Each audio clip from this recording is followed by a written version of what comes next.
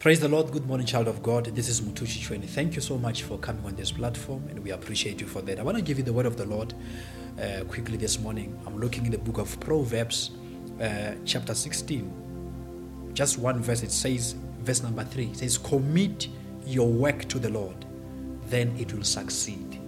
Praise the Lord. I want to help someone who's watching right now.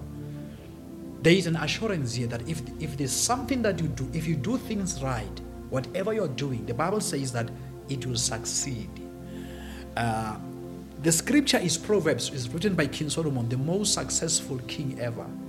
The man is telling us, the secret of success. He says that you need to commit your work to the Lord. Then it says, then it will succeed. Most of us, we focus on then the success part, but we don't want to follow the principle. So the man says that we should commit our work to the Lord, then it will succeed.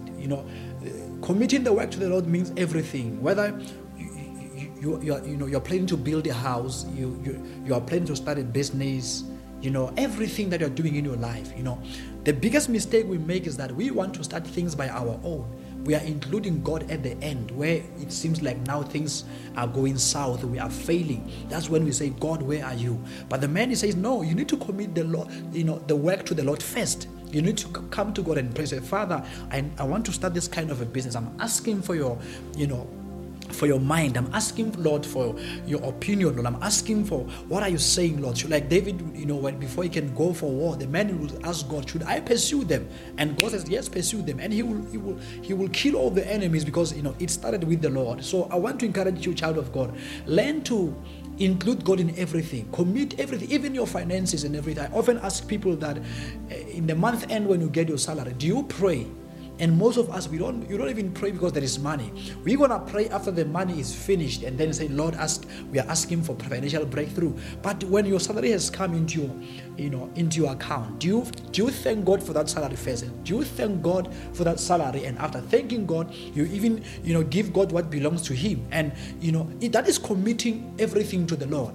And the Bible says, then you will succeed. I want to encourage you.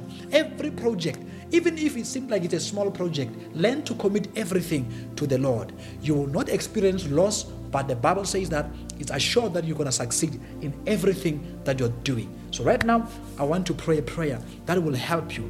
Maybe you're used to doing things by yourself, but from today you are changing your ways. I want to pray with you that God will help you this morning in Jesus' mighty name. Amen. Shall we pray? Father, we thank you in the name of Jesus, Lord. We are submitting ourselves, my Father, to the authority of your word. We are committing ourselves, my Father, to your will.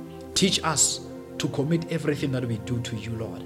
For now we know that there's success at the end. I pray for everyone watching, whatever that they want to embark on in their lives, Lord, I pray that the Holy Spirit will help them. As they commit their work to you, mighty God, they shall prosper. It shall succeed. In Jesus' mighty name, amen. Hallelujah. Thank you so much. God bless you. Go and succeed. Go and prosper. In Jesus' name, amen.